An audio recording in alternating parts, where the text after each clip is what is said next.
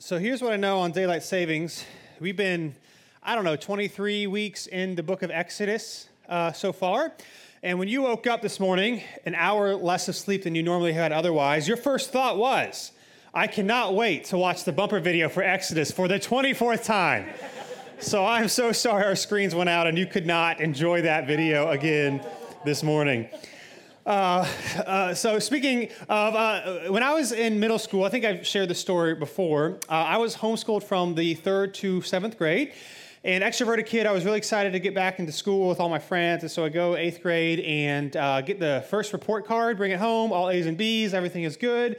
So that's all great, and then something happened after that. I don't know if I just was like, I can do this, it doesn't matter, stopped kind of studying and all of these things, and I think it was the interim report. So this was before the grades were online all the time, and so you'd have each quarter you'd have your report card, and then halfway through the quarter, you'd have an interim report that you would bring home and show your parents and how you're doing.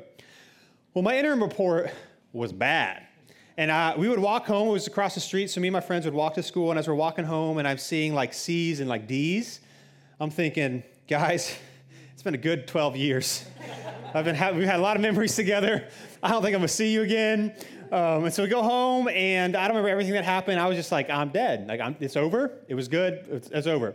And so I think we had already planned to go to the movies that night as a family, and so we're at the movie theater, and we're in the lobby before the movie starts, and so my mom and my dad and me, I don't know where my brothers were, they sit me down at this table, and I'm like, here it is. I'm dead. They're going to send me back in the van and say, sit there, and then we come home. You're over. And so we start talking about the grades, and they simply look at me and they say, Dylan, when we get your report card, you're going to have all A's and B's. Didn't get in trouble, didn't get grounded, didn't have to go sit in the van. I got to sit in the movie, right? I got to watch the movie. What happened there, although my parents had every right to punish me, to discipline me, to get me to focus on my schoolwork, they took that opportunity to give grace, to set expectations, and to say we're going to continue living our life. Now, I share that story because today we're continuing through the book of Exodus, and we're talking. If you were here, if you've been with us, we've been seeing how God has taken the Israelites out of slavery in Egypt and has provided for them time and time again. His powerful plagues and miracles got them out of Egypt. He's provided food, water, protection. They've been attacked by an enemy, and He provided for them. He's done all these things. And then they decide to covenant with God. God gives them the law and says, here's what it looks like for me to bless you and for me to be in your presence. They say yes, they want it. The law, again, was a good thing for them. Moses goes up onto a mountain for 40 days. They freak out, as we saw last week. They're not sure what to do, and so they create a golden calf, and they say, this is now Yahweh's presence. They try to make God into an image that they could create for themselves. They rebelled against God, and now they're trying to figure out what's going to happen. And so if you have a Bible, we'll be in Exodus 33. If not, there's a black one around you. I think it's around page 80 in there, Genesis, Exodus, so it's right in the beginning of your Bible. We're going to be in Exodus chapter 33 this morning. Again, we've seen so far that God has given him his power, Israel his power. He's given Israel his presence, and yet Israel rebelled against them. God said he was going to destroy them, but in his grace, he decided in their repentance, even though they hadn't done anything, he said, I'm not going to destroy you. Instead, those who led this rebellion were killed. A plague struck the camp of Israel, and now they're going to try to figure out what does it look like to go forward. And so we're going to pick it up in chapter 33, verse 1. If you are wondering, again, we're about 24 weeks into Exodus. As we prepare this morning, I was praying about what we're going to do after. And then I realized the Pentateuch is the first 5 books of the Bible: Genesis, Exodus, Leviticus, Numbers, Deuteronomy. It's all really one long story. And so after some prayer and fasting, I figured we'd do Leviticus after this. And so, I'm just kidding. That would be terrible. Just kidding. That would not be terrible. But not today, maybe sometime in the future. So anyway, Exodus 33, verse 1, again, they created this golden calf, and they're trying to figure out what are we going to do from here, how are we going to move forward. Here's what it says. Moses, by the way, later in 33, it tells us he's in the tent of meeting. So he's with Israel. The tent of meeting was outside the camp of Israel before they built the tabernacle where God's presence would dwell. And so from time to time, Moses would go out into the tent of meeting to kind of commune with God and to learn from him. And that's where we find ourselves. Verse 1, here's what it says. It says, the Lord spoke to Moses, go up from here, you and the people you brought up from the land of Egypt, to the land I promised to Abraham, Isaac, and Jacob, saying, I will give it to your offspring. I will send an angel ahead of you and will drive out the Canaanites, Amorites, Hittites, Perizzites, Hivites, and Jebusites. And so what we see happening here is that God still promises to drive out the wicked people from the promised land that he's going to deliver Israel to and give it to Israel. So after everything that they have done, and again, we can read this as kind of objective third-party observers because we don't live in this time, we don't know any of these ancient Israelites, and so it's easy for us to maybe even get frustrated at God's grace to them. He rescued them, he provided provisions for their journey and the gold and the jewelry that they then used to create a golden altar with. He's provided them clothing and food and water and protection. He's done all of these things for them. They rebel, they do this golden calf thing, they've complained time and time again, and God still promises to fulfill his promises to them, right? This is called grace. Now, really quickly, so we don't get caught up here, I know there's the question of, well, is this fair that God is punishing and driving out these people in the promised land that Israel is going to take over? I'll just say two things really quickly. Number one, the people in the promised land were a wicked people. There is child sacrifice and any number of things going on there. And I think it is interesting, at least in the scriptural narrative, and even think of it in our time today, we're very justice-oriented, which is a good thing. But then when God deals with evil, then we get upset with it. Right? God's dealing with evil, with what's going on in the land, and so we shouldn't, yes, we can have questions, but this isn't like an unjustified act. And the second thing I would say is that when Israel does finally get to the promised land, there are times where they begin to act like the nations that were there before them, and what happened? They were also driven out of the promised land. So when they acted that way, they also received God's discipline. And so all that to say, God is giving them grace here. And here's what we see. I think one of the things that screams at us as we continue through our book of Exodus, and it's the reality that God's people do not deserve to be God's people. God's people do not deserve it. The Israelites do not deserve it. They didn't do anything, but it was God, his grace, that called them, that protected them, that provided for them, that was with them, that told them, here's what it looks like for my presence to be among you. And they said, yes. They didn't do anything. And listen, if you're a follower of Jesus this morning, this also applies to you. You do not do anything to reserve God's grace. It's not like you're better than or I'm better than anyone else. We've simply responded to the invitation that God gives everyone. This is why there should be no such thing as an arrogant Christian. There should be no Christian who kind of thinks of themselves as awesome, as better than, because they did nothing, just like Israel did nothing. And in fact, just like Israel, we have all gone our own way. We have all rebelled. We have all been sinful. We have all made our own decisions that do not honor God and do not honor people. Now, again, we're all broken. We're fallen. It's not that there can't be times of arrogance among us. Of course there can. But the hope would be that if you are a follower of Christ, people would not view you or me as someone who's full of arrogance and pride. Because followers of Jesus cannot have that because you did nothing to deserve it, just like Israel did nothing to deserve it. It kind of makes me think of my cat, Phoebe. In fact, I have a picture for you on the screen. Just kidding. We have a cat named Phoebe, right? And she's a great cat. But she ain't do nothing to deserve the life that she has. She gets food every day. She gets water every day. She lives in a climate-controlled environment. She even gets her bathroom cleaned, right? She ain't do jack. But yet, she lives a life of luxury, right? And in fact, there are times where she has rebelled against us, and we still took her back in. So, for example, about 18 months ago, a year and a half ago in the fall, our cat ran outside. Sometimes she kind of runs in our backyard. We got a little fence, and she hangs out. Every once in a while, she stays out overnight, but normally she doesn't do that. She ran outside. She was gone, no exaggeration, for an entire month. We had no idea where she went. We thought she somehow died. She finally shows up. She is super skinny, right? Her body's vibrating. That's what she does when we come home. She's really excited, but her whole body was shaking because she was so excited to be back, right? And so we fed her. We took her in. She didn't apologize for the trauma. Didn't do any of that stuff, right? And then in January, she does it again, right? Remember in January when it was 34 degrees every day? We thought Noah was coming back, right? It was raining a lot. Okay, anyway, so it's raining a ton. She goes outside, and it's like she's gone for 3 days. And are you going to freeze to death or you die? And she finally shows up, and what do? We take her back in, we love her, we feed her, we nurture her. I'll just say this. If she was a cat that hid under the bed, I would get rid of her because I'm not going to pay for the maintenance of an animal if I don't get to enjoy it. So at least she's a nice cat, right? But she didn't do anything. We just let her come in. And in fact, the day that we adopted her years ago, we didn't know this. We went to the animal shelter thing. They had just had a cat adoption. So they only had 4 cats left. And she was the only kitten that was there. So of course we took the kitten. Like she ain't do nothing. And she lives a great life, okay? And so it is for us, right? If you're a follower of Jesus, the Israelites, again, did nothing to deserve to be the people of God. And in his grace, yet again, he rescues them and gives them mercy. So he says, my promise to you that you broke in your covenant with me that you do not deserve, I'm still going to deliver you the land, the possessions, the wealth that you don't deserve. But there is going to be one small issue, and here's what it is, verse 3.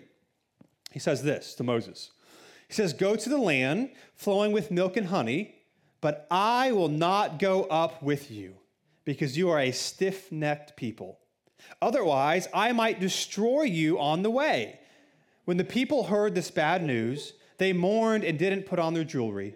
For the Lord said to Moses, tell the Israelites, you are a stiff-necked people. If I went up with you for a single moment, I would destroy you.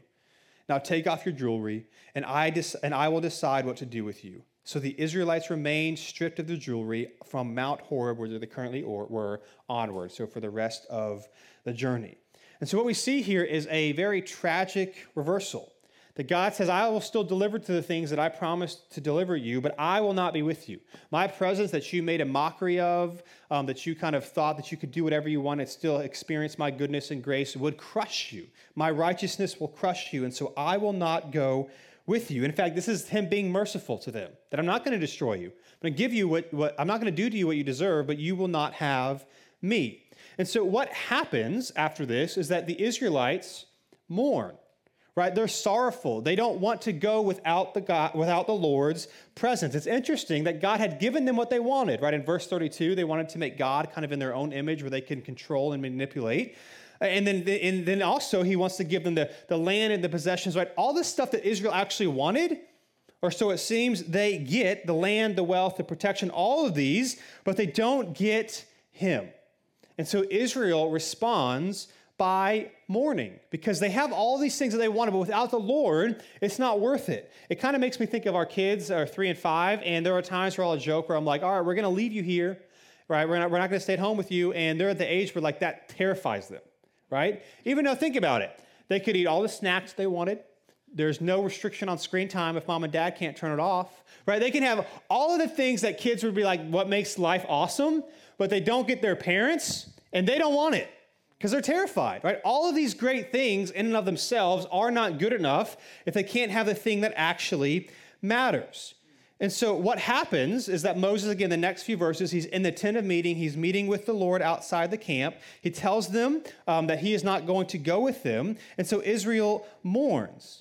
Right? And so Moses here is pleading to the Lord on the behalf of the Israelites, like asking God to go with them because, again, when they hear this news, they don't want to go forward without the Lord because it's just not worth it. It's not worth it to them. Now, I think it's interesting because if you think about our society and our culture today, we are the most medicated people in human history. And I don't just mean like medicine. I mean entertainment and technology and screens and games. Like we have the most amount of things to entertain us and to numb us of all these things going on. We've got heat and AC, right? We've got all of these things, but yet we are more anxious than ever, right? You and I, we are more anxious and depressed and fearful than ever. And I think Exodus is making the point of all human condition, and it's the reality that God's presence is our greatest need. God's presence, not all of the stuff that we want, although some of these things are needed and are helpful, but our greatest need is actually God's presence, right? When things are good or bad, in excess or in nothing, if we don't have God, we actually are missing out on what our soul is desperately longing for. What we see happening in Exodus is that Israel is mourning because they have all the stuff that they could want, but their greatest need is being taken from them. And it's interesting if you think back in your life, maybe particularly when you were a kid, there were some things that were very important to you. And then you realized, although they were good things, they weren't actually the ultimate thing that you wanted. So like, for example, like when you're in school, for some people, GPA was a really big deal. You got to get a really great GPA so you can get a job or so you can go to college. And when you're in college, you got to get a really great GPA. But then what happens? Once you have a degree in your first job, it don't matter. Like, none of that matters, right? You thought it was important, but no one ever asked me what my GPA was, right? Nobody, right? You having a degree is great, but once you get that job, nobody cares. You thought it was very important, and not to say it wasn't, but it wasn't as important as you might have thought in the moment. Or think about when you're a kid, right? A lot of people, when they were kids, like wanted to be an adult so they could do whatever they wanted. No one could tell them what to do.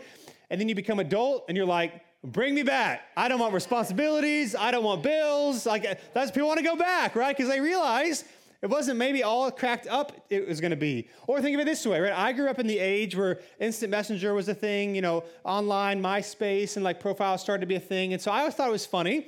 They talk about like how your friends were like the greatest thing ever.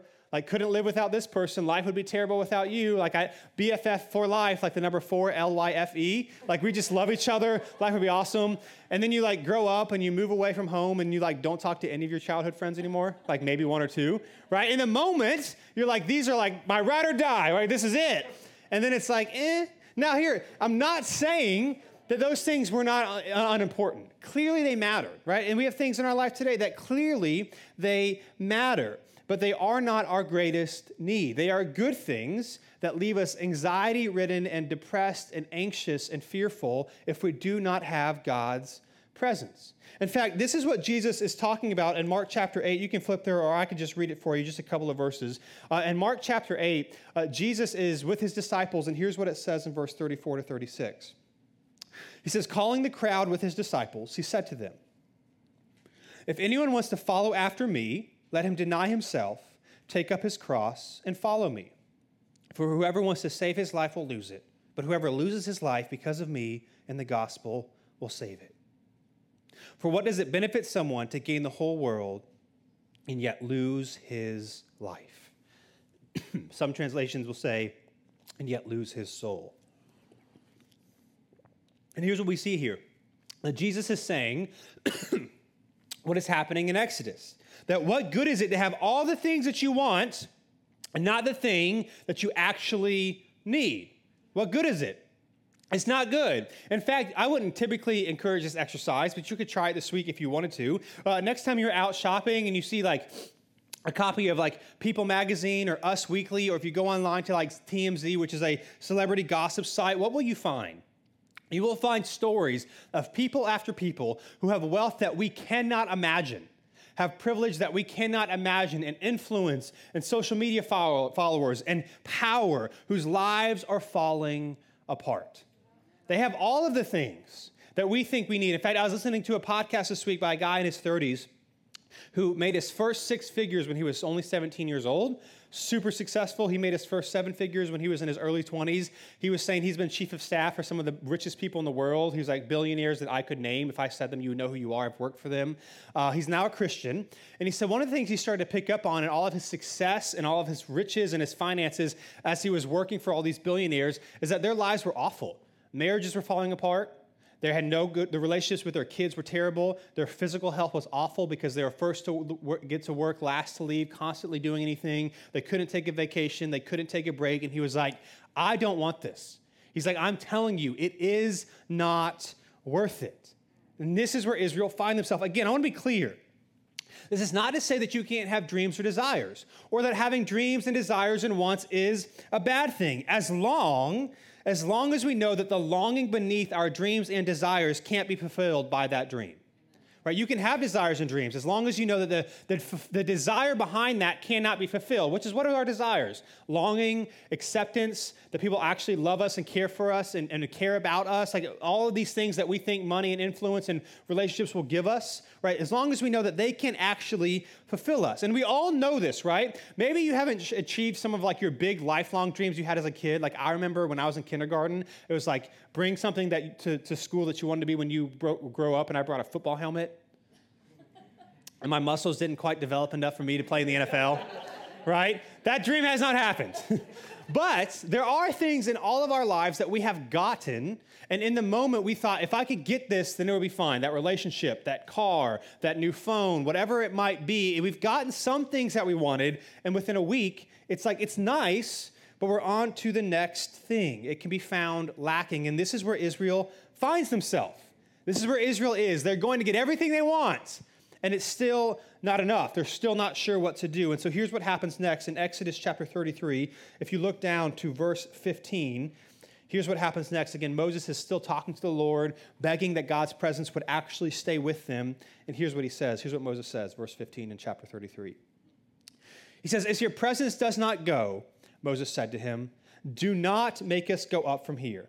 How will it be known that I and your people have found favor with you unless you go with us? I and your people will be distinguished from this by this from all the people on the face of the earth." Right? Moses is saying here that what good is it if they leave and God's presence is not with them? Right? That's what makes them distinct. Not that they were just powerful and that they were saved and rescued. All that stuff is cool. But what really makes them distinct is that God's presence, Yahweh himself, is actually with them. And if they do not have Yahweh, well, then what makes them different from everybody else? He's saying that we need you. And so here's God's response. Look at this. Verse 17. It's like, what? Here's what happens next. The Lord answered Moses, "I will do this very thing you have asked, for you have found favor with me, and I know you by name." Why?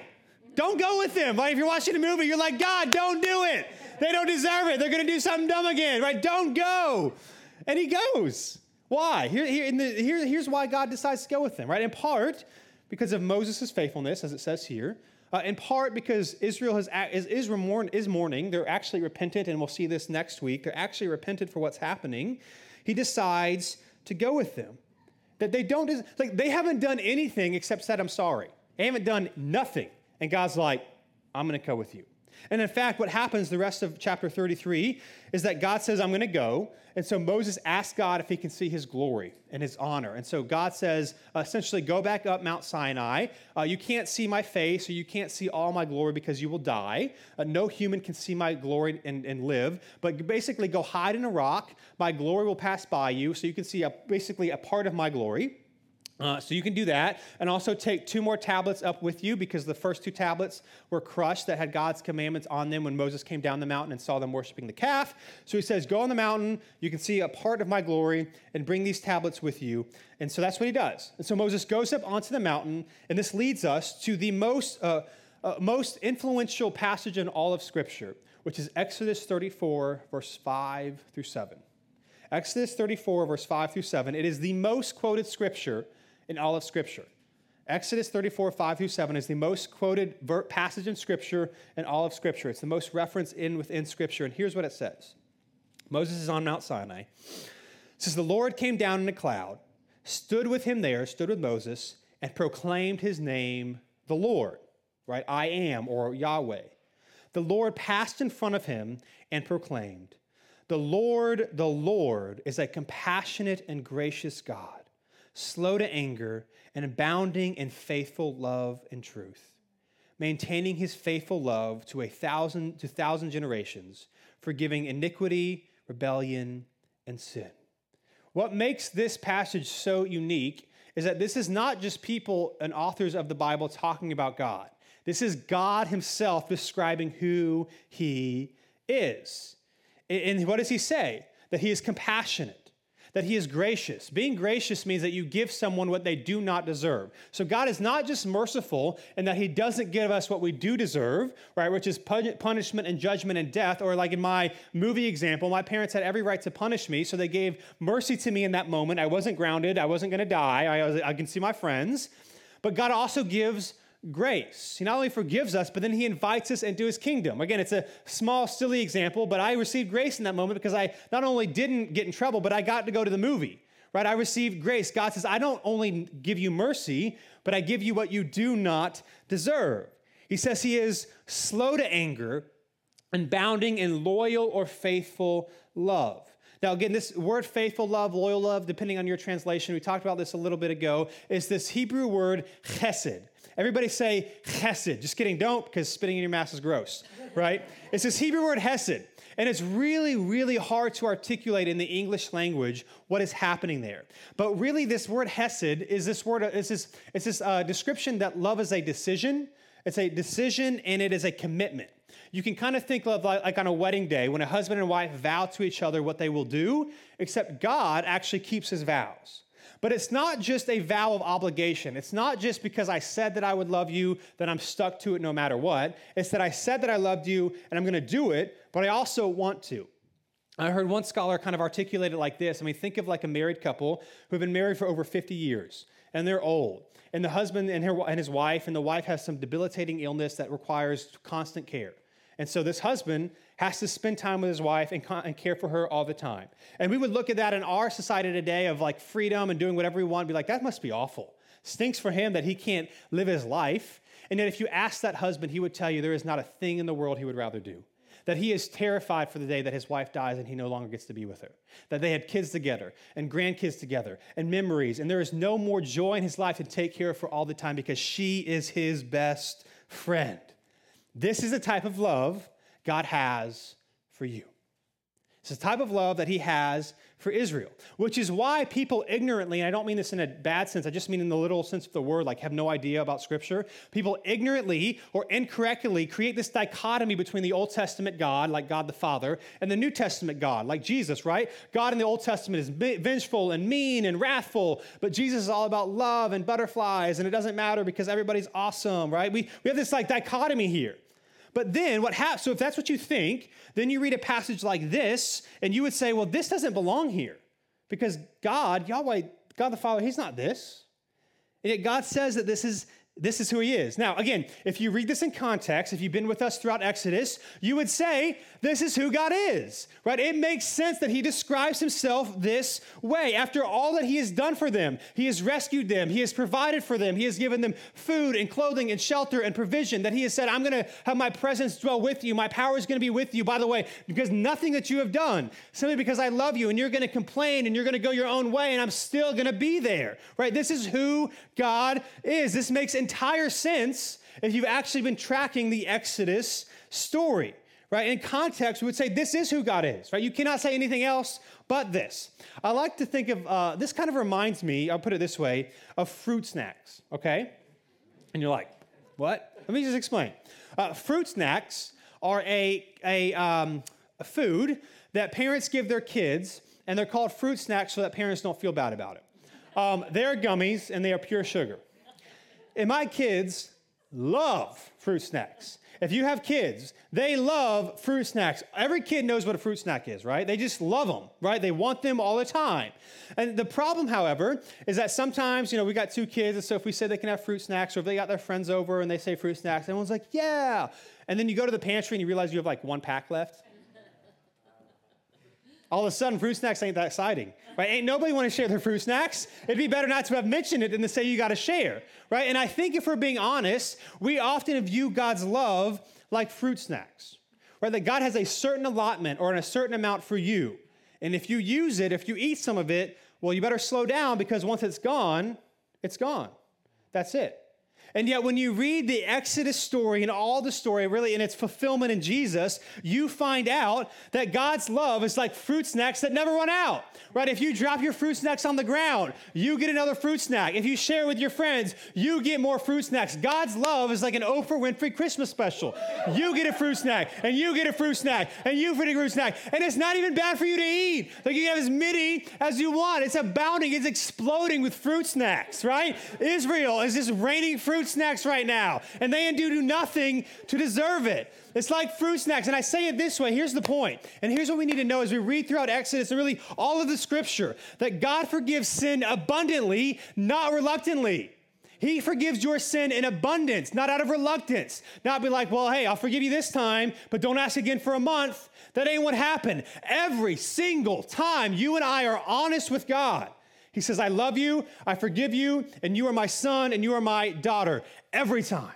No matter who you are and what you have done. He doesn't even ask us to shape up. Israel has not done anything. And yet he gives them grace again. Why? Because they had honestly and truly repented. God forgives sin abundantly, not reluctantly. And again, I think we talked about this last week. Sometimes we struggle with this idea because we feel like, well, maybe I've done some terrible things, or maybe I haven't done a lot of terrible things, but I've done a lot of things and I've kind of gone my own way for such a long time. Like, why would God forgive me? And I just want to say again, who are you to tell God what he can and cannot do? Right? Who are you to tell God? I don't think You guys have, I don't think anyone's done like Israel right now, right? God hasn't like done plagues and like saved you out of slavery and like provided for you miraculously food and water and like showed up in your living room with his presence. Like he's done all of this for Israel and they still rebel. And again, we see here that God forgives their sin abundantly, not reluctantly. And so Israel, for the rest of Exodus chapter 34, they don't do anything but repent. And what happens? God re-enters into a covenant with them. Right, less than 40 days after they had already said they're going to covenant with God and then broke it, he re-enters into a covenant with them. And he tells them, my presence will go with you. Not because you did anything, but because I'm a gracious and compassionate God, slow to anger and abounding in faithful love. And so the rest of 34, I want to read I want to just read verse 7 for a second in case you read ahead, and I don't want you to get cut up on it. Again, here's what it says in verse 7. He says, again, maintaining faithful love to 1,000 generations, forgiving iniquity, rebellion, and sin. Then it says this, but he will not leave the guilty unpunished, bringing the consequences of the father's iniquity on the children and grandchildren to the third and fourth generation. Now we look at that and we're like, oh, what's going on here? This is not saying that their kids, like if you sin, your kids are cursed. In fact, other places in Scripture, even in the Old Testament, it says that children are not responsible for the sins of their parents. But here's what we do know. Right, the consequences of our actions are what they are. Our kids do kind of feel the impacts of what we have done. However, the third and the fourth was a Hebrew idiom that essentially means as long as it takes. Even in the book of Proverbs, there are kind of proverbs like if you act a certain way or do a certain way and you experience blessing, right? It means as long as it takes. In other words, what he's saying here, what God is saying here is that if children act in the way of their rebellious parents, well, then they'll experience the same disconnection from God. But yet, if they repent and follow me, what does it say? That his love is for thousands of generations. We're supposed to see the contrast here, that he desires to love and give grace to us. We just have to ask it and receive it. And so that's what happens. For the rest of 34, God renews the covenant and the promise to lead Israel to the promised land, that his presence is going to stay with them and go with them. So again, Moses on the Mount Sinai, when he's hearing on this, they talk about the Sabbath again, and then Moses' face is like glowing as he comes down the mountain. Everyone's like freaking out, like what happened, because his face is like white and all these sort of things. And all that to say, here's what we want to say. I want to read one more passage in John.